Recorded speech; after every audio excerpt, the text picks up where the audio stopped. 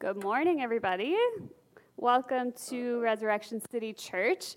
My name is Julie, and I'm one of the pastors here. And I just want to give a special welcome to you, especially if you're new or visiting with us this morning. We're always just so glad to have you here. So this morning, we are currently in a series on the Sermon on the Mount that we are calling Countercultural Kingdom.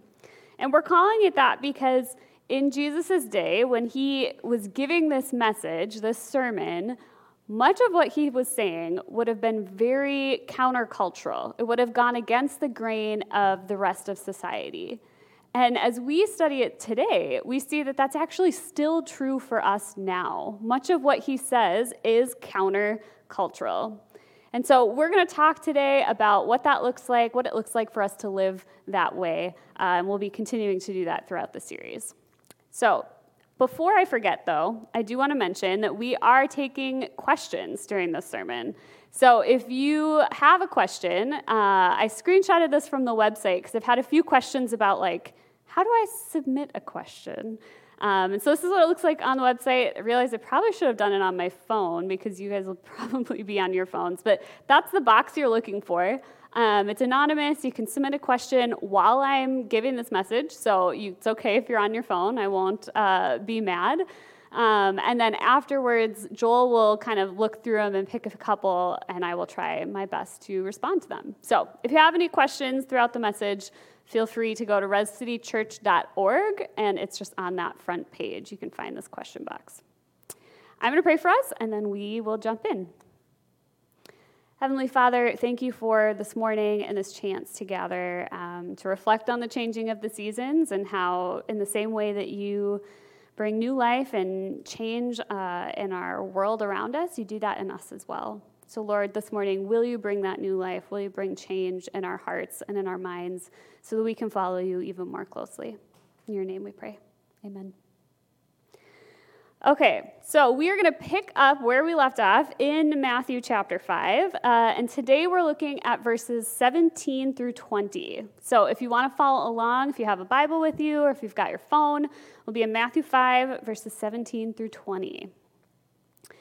Jesus is continuing in his sermon, and he says, "Do not think that I have come to abolish the law or the prophets. I have not come to abolish them, but to fulfill them. For truly I tell you, until heaven and earth disappear, not the smallest letter, not the least stroke of a pen, will by any means disappear from the law until everything is accomplished. Therefore, anyone who sets aside one of the least of these commands and teaches others accordingly will be called least in the kingdom of heaven, but whoever practices and teaches these commands will be called great in the kingdom of heaven. For I tell you that unless your righteousness surpasses that of the Pharisees and the teachers of the law, you will certainly not enter the kingdom of heaven." Okay, so if you've been here with us for the last couple weeks, this might feel like a little bit of a strange pivot for Jesus. Before this, he was talking about who is #blessed in the kingdom. And then last week, we talked about, he kind of gave instructions about how we are to be salt and to be light in the world. And then suddenly he says, "Don't you dare think that I came to abolish the law and the prophets, because I did not." And we might be like, okay, I wasn't really thinking that, Jesus, but thank you for telling me. But in Jesus' time, this is a question that many people might have had. And so in the same way that when Joel or I preach and we know that we're going to be doing question and response afterwards, we kind of think a little bit more about what questions might people ask me, right? I want to be ready for this. I want to think about how I can best respond to what is on your mind and on your heart. And I think Jesus is doing the same thing. He's anticipating the questions of the people around him. And some of the people who were listening to Jesus were probably a little confused about what he was saying, and here's why. At the start of the message, Matthew says, so at the very beginning of chapter 5, verses 1 and 2, he says, "Now when Jesus saw the crowds, he went up on a mountainside and sat down. His disciples came to him, and he began to teach them."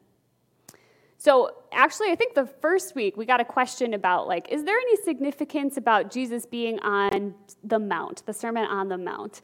And we decided not to answer it because we knew we would get to it in this message.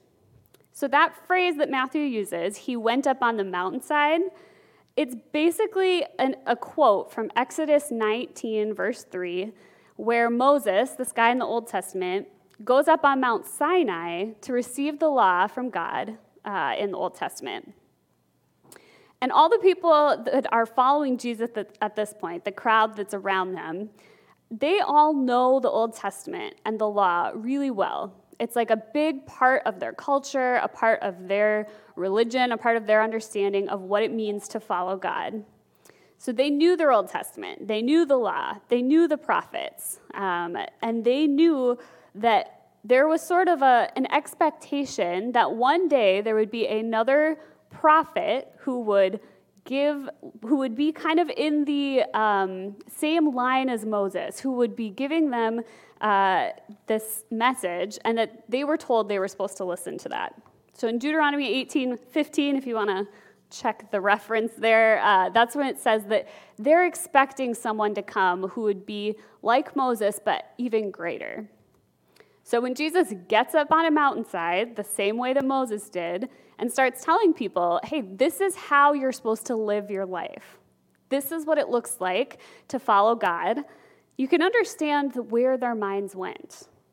They're thinking questions like, okay, are you the new Moses? And if so, are you giving us a different law than the one that Moses gave us? What are we supposed to do with the old law then? Like, how does this work together?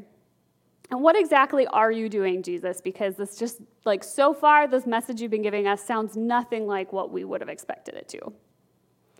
So Jesus gets up there, and he starts answering the questions that he knows people are probably thinking, and wants to kind of get ahead of that. And he says, I did not come to abolish the law, but to fulfill it. So this is the statement we're really going to kind of try to break down today, try to really understand. If Jesus didn't come to abolish the law, then what is he doing? And how does he fulfill the law? And why does that matter for us today? So let's start with the idea that he didn't come to abolish the law. One thing that's important to know, that when Jesus says in verse 17, I did not come to abolish the law and the prophets, the law and the prophets was sort of a shorthand for referencing all of the scripture that they had at that point. So all of the Old Testament.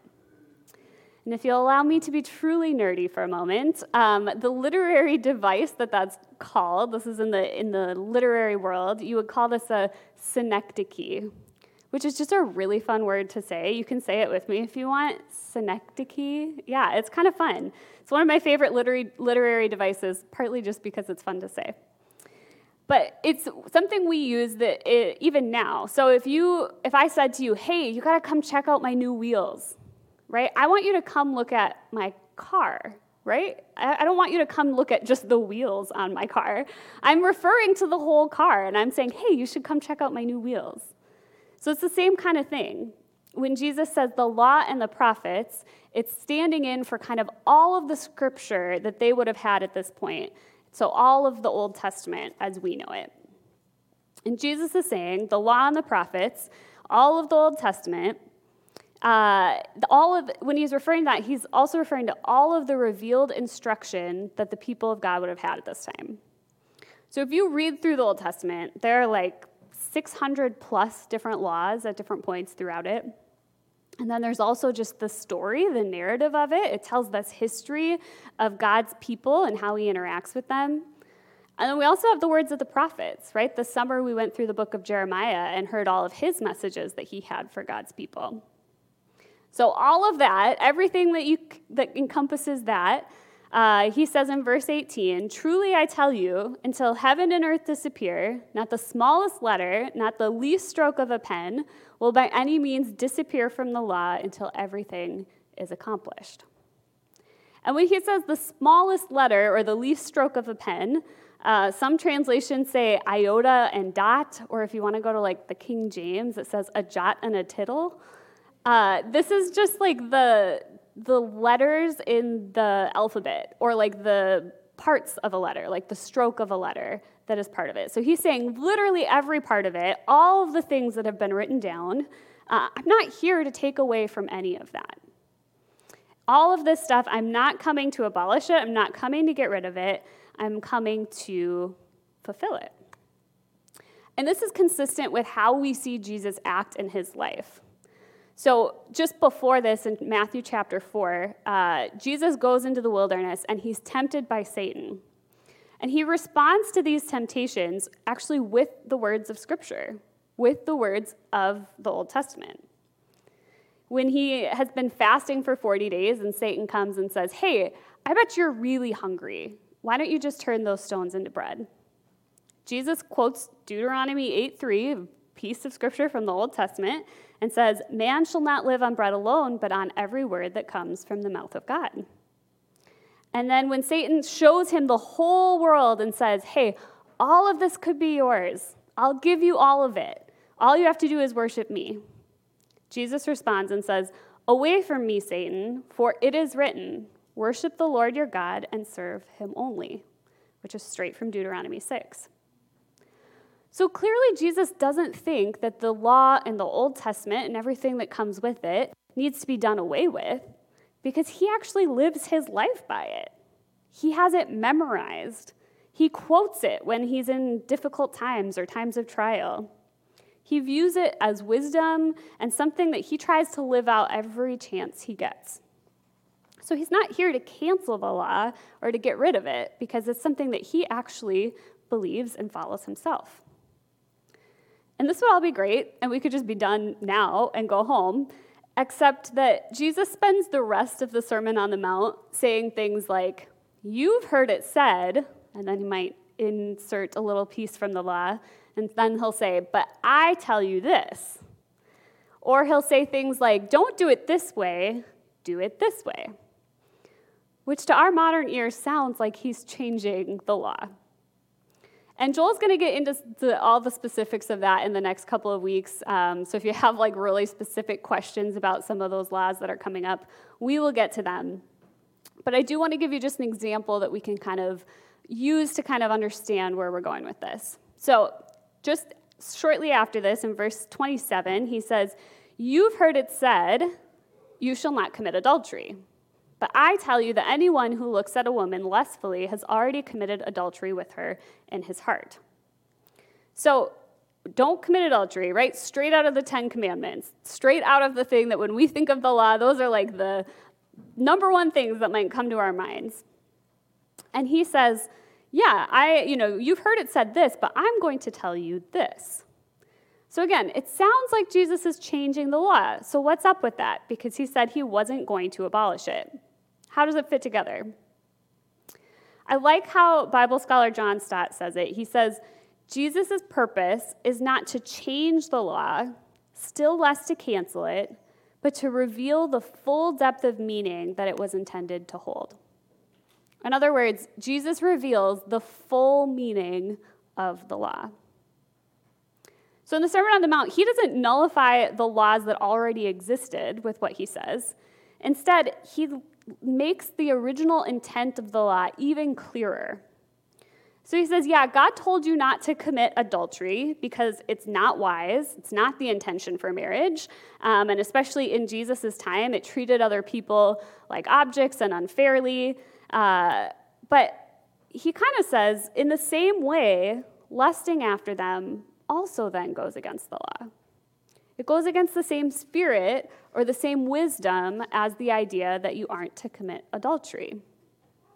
And the verb that's used there, to fulfill, the literal meaning is to fill or to bring to fullness.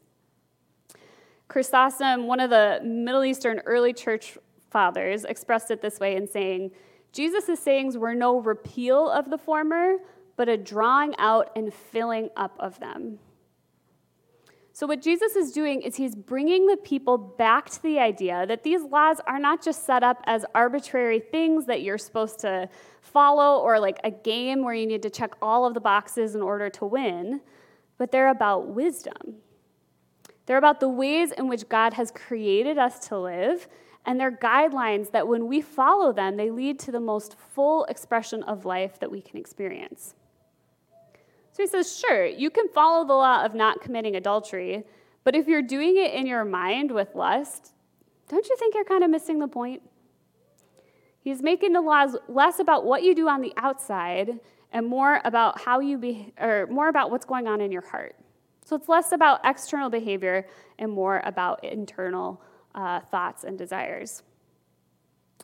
And in doing all of this, he's really taking some shots at the Pharisees, who are people who, they're a group of people who show up a lot in the New Testament, and they probably would have been hearing this either while they were there or kind of through the grapevine. And the Pharisees were people who were thought of as like the most righteous people, right? They were the ones, their whole job was kind of to like sit around, talk about the law, debate it, decide like what does it really mean to follow the law, and how are we going to do that, and how are we going to make everybody else around us do the same thing. So if you saw them from the outside, you would have thought that they looked like they had it all together. They are the people who you looked at and you're like, yep, they're the ones who know the law and follow it, and they are very righteous. Would have looked like they never made mistakes and they knew every aspect of the law. Or at least they thought they did.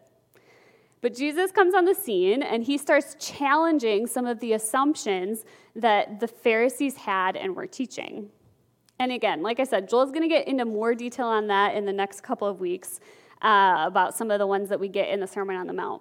But I wanted to take us to an example, kind of outside of the Sermon on the Mount, where we really see this dynamic play out between Jesus and the Pharisees. So we see lots of conversations between Jesus and this group, and I think this one really helps us understand the message that Jesus is trying to get across. So in Matthew 23, we're skipping ahead here. Here's an example of what we hear from Jesus in regard to the Pharisees. He says, "Woe to you, teachers of the law and Pharisees, you hypocrites! You give 1/10 of your spices, mint, dill, and cumin, but you have neglected the more important matters of the law, justice, mercy, and faithfulness. You should have practiced the latter without neglecting the former. You blind guides! You strain out a gnat, but swallow a camel." First of all, that's just a really great line from Jesus. It's just kind of absurd, right? The idea of straining out a gnat, like this tiniest insect, and then swallowing a camel. It kind of reminds me of the kids' book or kids' rhyme where it's like, there was an old lady who swallowed a fly. I don't know why she swallowed a fly, right? And then she keeps swallowing bigger and bigger animals as she goes to try and catch the fly. The whole thing is ridiculous, right? And it's meant to sort of make kids laugh and be funny, and it's just absurd. And in the same way, I think Jesus is trying to be a little absurd here. He's trying to say, this is ridiculous. What you're doing is absurd. So what does he mean? He's talking about this practice of tithing, which was giving away a certain percentage of your money or your material items at this point to the temple to support the temple workers, and some of it went to the poor as well. And Jesus points out that the Pharisees follow this law so specifically that they are even giving away, they're meticulously measuring out 1/10 of all of their spices. Right? Can you think about that? It sounds so silly. I think about my spice cabinet at home, and it's like, if I had to measure out 1/10 of every single one of those, it's so time-consuming, so unnecessary. And he's saying, you spend all this time focusing on these little things, these absolute little details, and trying to push the law to its absolute limits. And you could say, well, isn't that a good thing? Right? It seems like they're really trying to follow God. They're really trying to follow the law. But Jesus says, while you're over there measuring your spices, you have neglected the more important matters of the law, things like justice and mercy and faithfulness. You go so far to tithe your spices and do every tiny little thing that you can think of, but while you're doing that, you've missed the whole point. You've missed the big picture while you're so focused on these small details. You've strained the gnat only to end up that you're swallowing a camel. He goes on to say, "Woe to you, teachers of the law and Pharisees, you hypocrites! You clean the outside of the cup and dish, but inside they are full of greed and self-indulgence.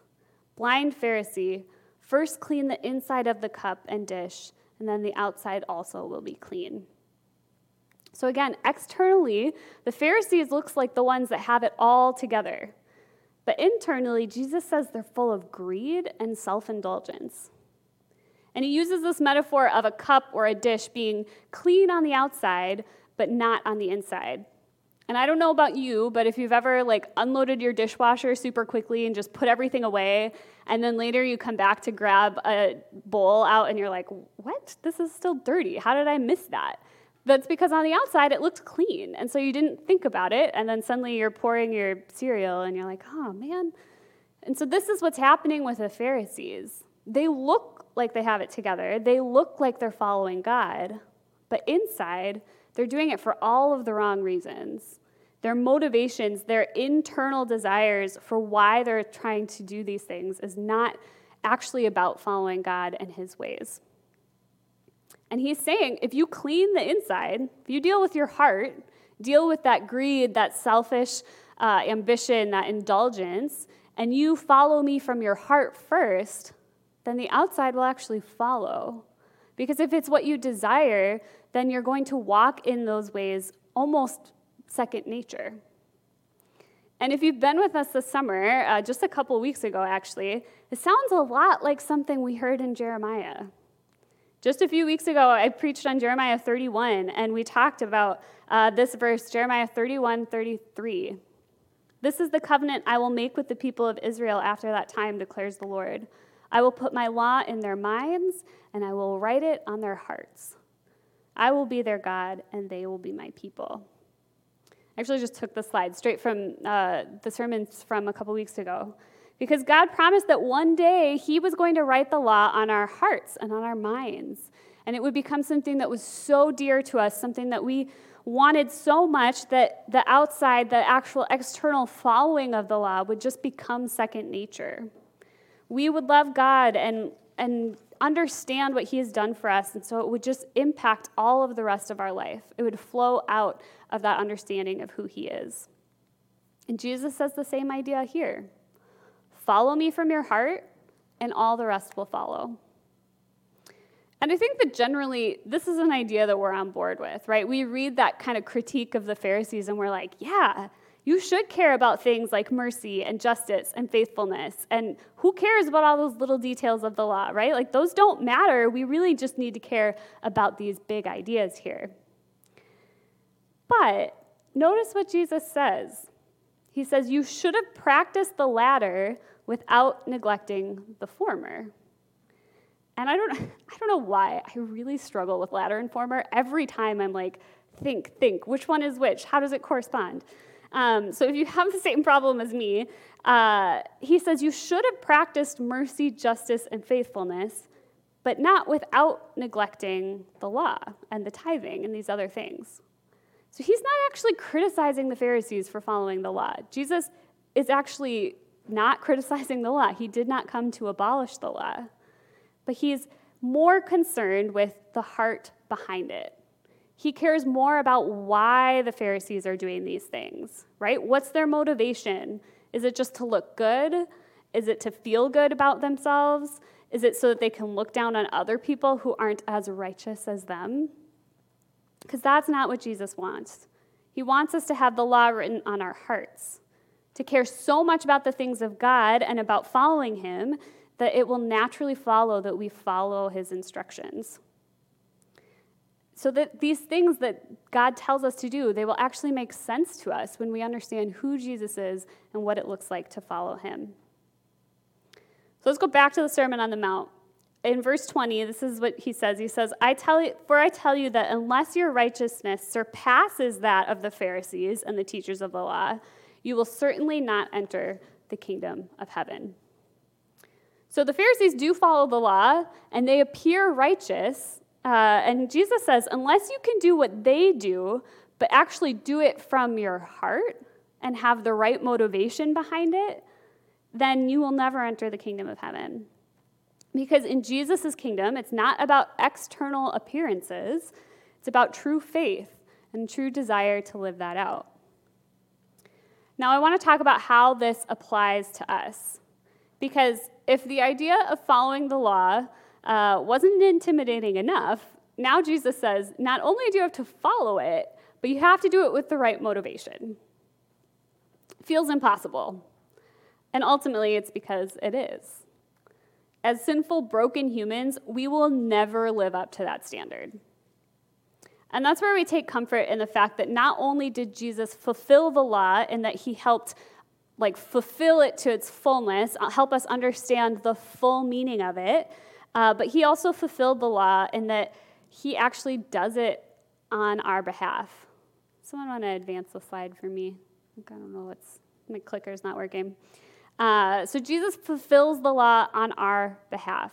His righteousness actually does exceed that of the Pharisees. Jesus followed all of God's ways. He did everything right, not just in an external, look at me, I'm doing the right thing, but actually in wanting to follow God. He lived out the spirit and the heart of the command of God. And he did this all the way to his death when he said, "Not my will be done, Father, but yours. I will follow what you tell me to do, even if it means giving up my own life for the sake of others." And when he died on the cross, he took on all of our sin, all of the sin we knew we were committing, and all of the times that maybe we were like the Pharisees where we strained a gnat only to swallow a camel. He took the consequences of all of the sin, and in doing so, he fulfilled the law and the prophets and the whole Old Testament. Everything in Scripture, everything that we see in the Old Testament points towards what Jesus did in his life. Jesus fulfilled the sacrificial system, becoming the ultimate sacrifice for our sin. He fulfills the law, giving us the perfect example of what it looks like to worship God in everything he did. And he fulfills the words of the prophets who spoke about the coming judgment and the coming rescue of God's people. All the law, all the prophets, all of the story of the Old Testament, it all points ahead to Jesus. And I think one of the helpful things about hearing Jesus' Sermon on the Mount now is that we get the benefit of looking back and seeing what he did in his life, seeing the cross, seeing the resurrection. The people who were listening to it in real time didn't know what was going to happen next, right? They didn't get to see that full thing until after. I think it must have been a really confusing sermon to listen to, honestly, in the moment. And because of all of this, we don't have to be afraid of not following the law. We don't have to worry that if we don't do everything right, God won't love us. Because of Christ and his sacrificial death and resurrection, we know that we are secure in his righteousness. We see this in 2 Corinthians 5:21. It says that God made him who had no sin, Jesus, to be sin for us, so that in him we might become the righteousness of God. Jesus takes all of our sin, and we get all of his righteousness. It's the most unfair deal in history, and it's one that we would be crazy not to accept. And oftentimes, when we talk about this, this is where we end. We say, Jesus fulfilled the law, so I don't have to.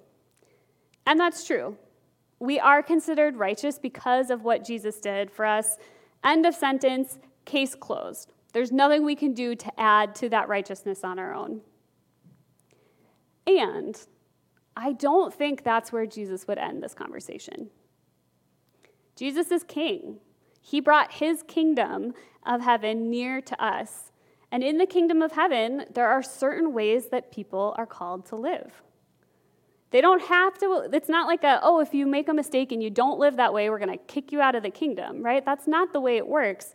And at the same time, when it truly comes to following Jesus, when we believe what he is who he says he is, and that he did what he did on the cross and in the resurrection, then that should change us, should change from the inside out how we live our lives. So as a result of our new life in Christ, we're transformed people by his love and his grace, and we choose to follow Christ and his wisdom. And I think that's why he says in verse 18, for truly I tell you, until heaven and earth disappear, not the smallest letter, not the least stroke of a pen will by any means disappear from the law until everything is accomplished. Many things have been accomplished up to this point.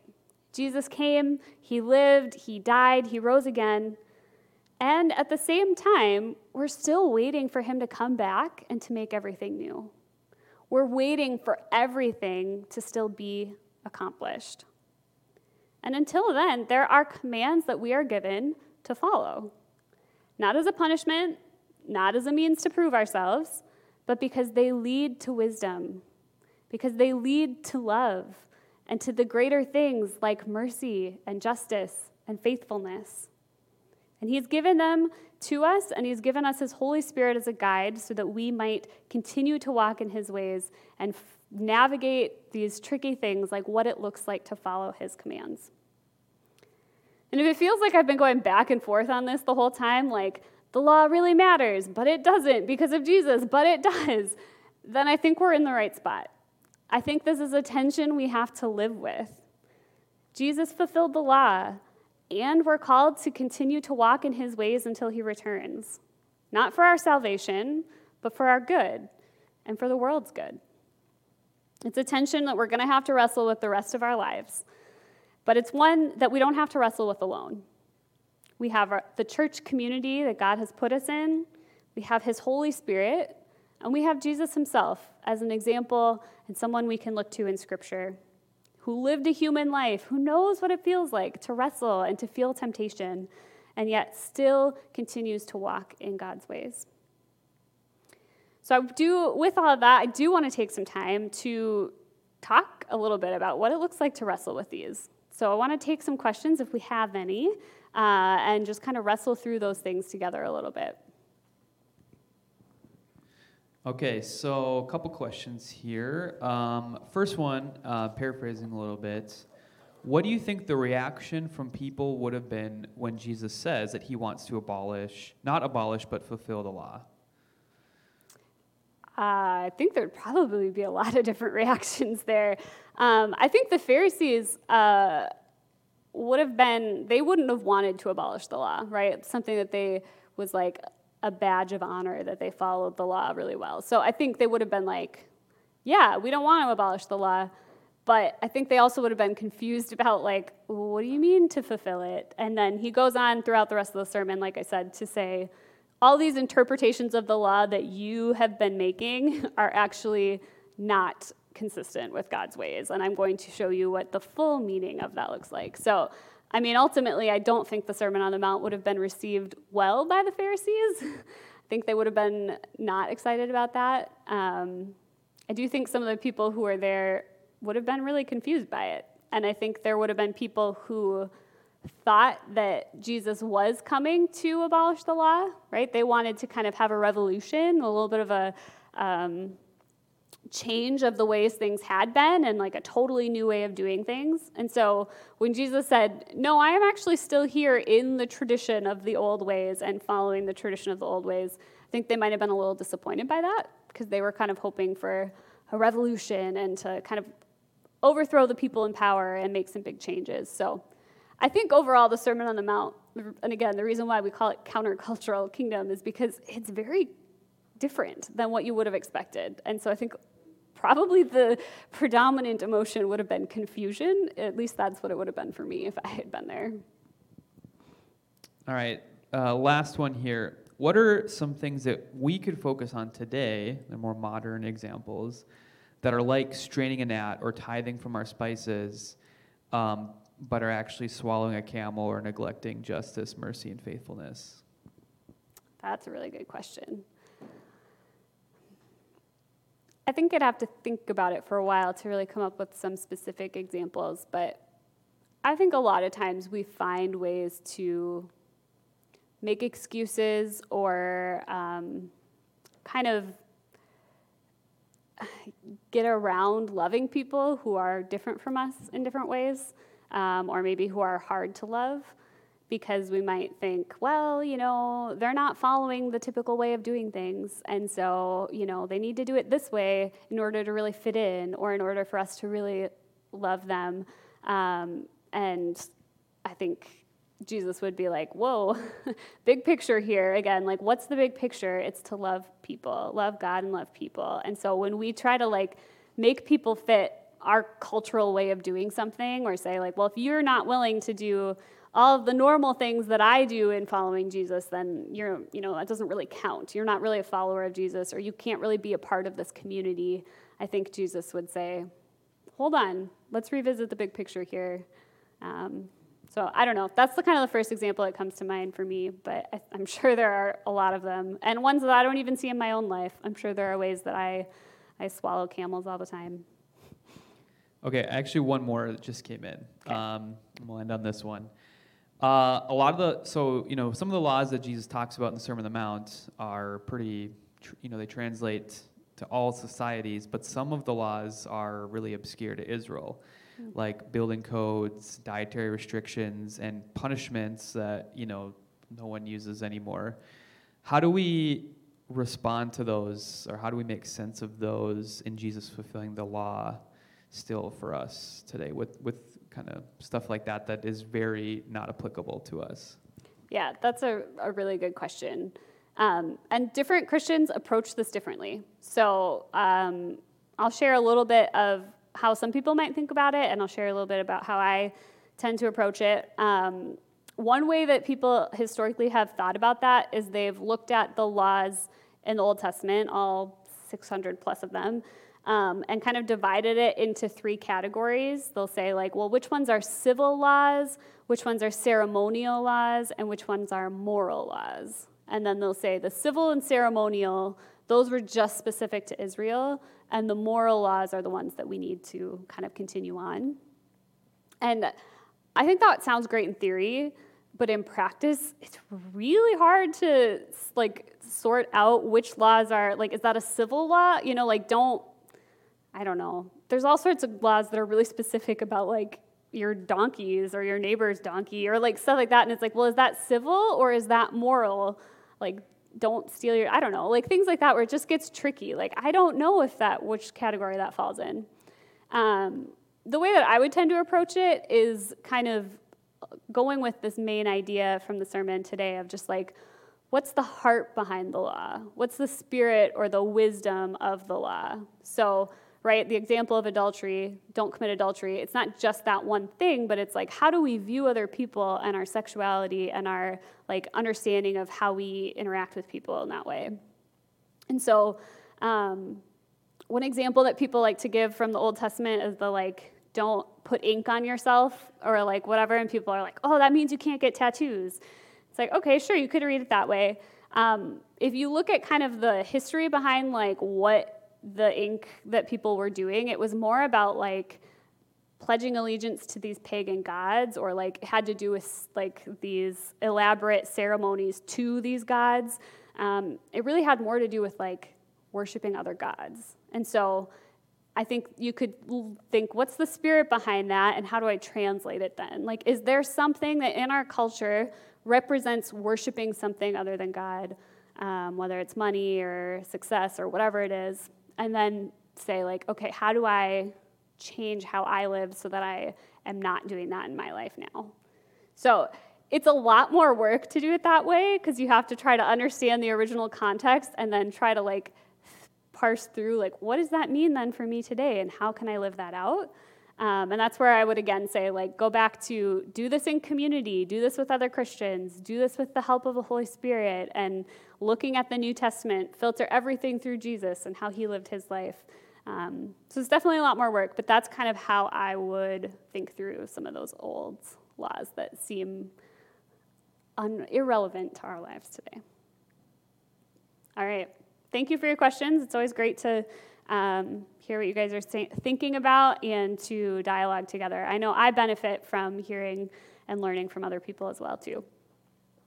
We are going to transition now into our time of worship and communion and prayer. And so taking communion every week, I know we say this every week, but it really is, it's our helpful reminder of what Jesus did for us. And in this case, him living his perfect life, going to the cross, dying sacrificially for us and rising again, it's that reminder that he has fulfilled the law. And so if you find yourself feeling stuck about not being good enough or not living up to standards or feeling like God doesn't love you, I hope that taking communion today is a reminder and an encouragement that he has fulfilled the law on our behalf. And hopefully then it's an encouragement to keep going and to keep following the ways of Jesus because of that, as a response to what he has done for us. We'll also have someone, if you would like prayer, you can look for someone in the back, and they will pray with you if you have anything you want to pray about. And then we will be also worshiping through song together. So I'm going to pray for us, and we will head into that time of response. Heavenly Father, thank you for the fact that you have fulfilled the law on our behalf. Thank you that you have fulfilled all of Scripture, that everything points to you, and that we can look to you when we're confused about something or trying to understand something. And that thank you, Lord, that you have given us wisdom. You've given us wisdom in how to live. And even though sometimes the Bible may feel old and outdated, we know that your wisdom is something that continues to be true no matter the circumstance and no matter the time or the culture. And so, Lord, we pray that you would help us to seek wisdom, help us to seek you each and every day, that we could follow after you more closely, and help us to do it together as a community. In your name we pray. Amen.